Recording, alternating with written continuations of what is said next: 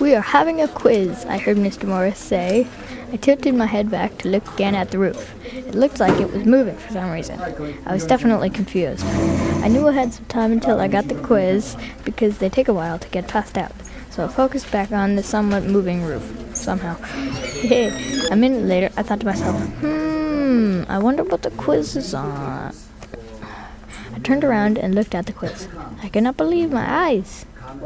I thought in my head, "Are you kidding me? No!" All I could see were people with their heads down, working on the quiz. No! I thought in my head. I heard the sound of the air conditioning. It was really creepy.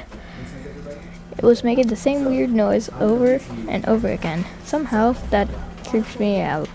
I don't know why. Moving on. It's a decimal quiz of doom. Dun dun dun. I grabbed my pencil and started to write. Shoot, I thought. But I was relieved when I saw everybody else freaking out too. Wait, you actually believe me? No. Everyone else was calm. How? What? Why? How is that possible?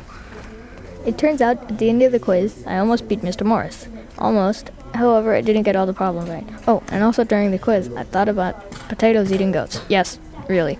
And somehow, I played Goat Simulator and ate mashed potatoes. So, hey. I mean, when I got home. Not at school, of course. So, I guess I predicted the future or something. Yay? I'm just kidding. Yay! I can predict the future. The end.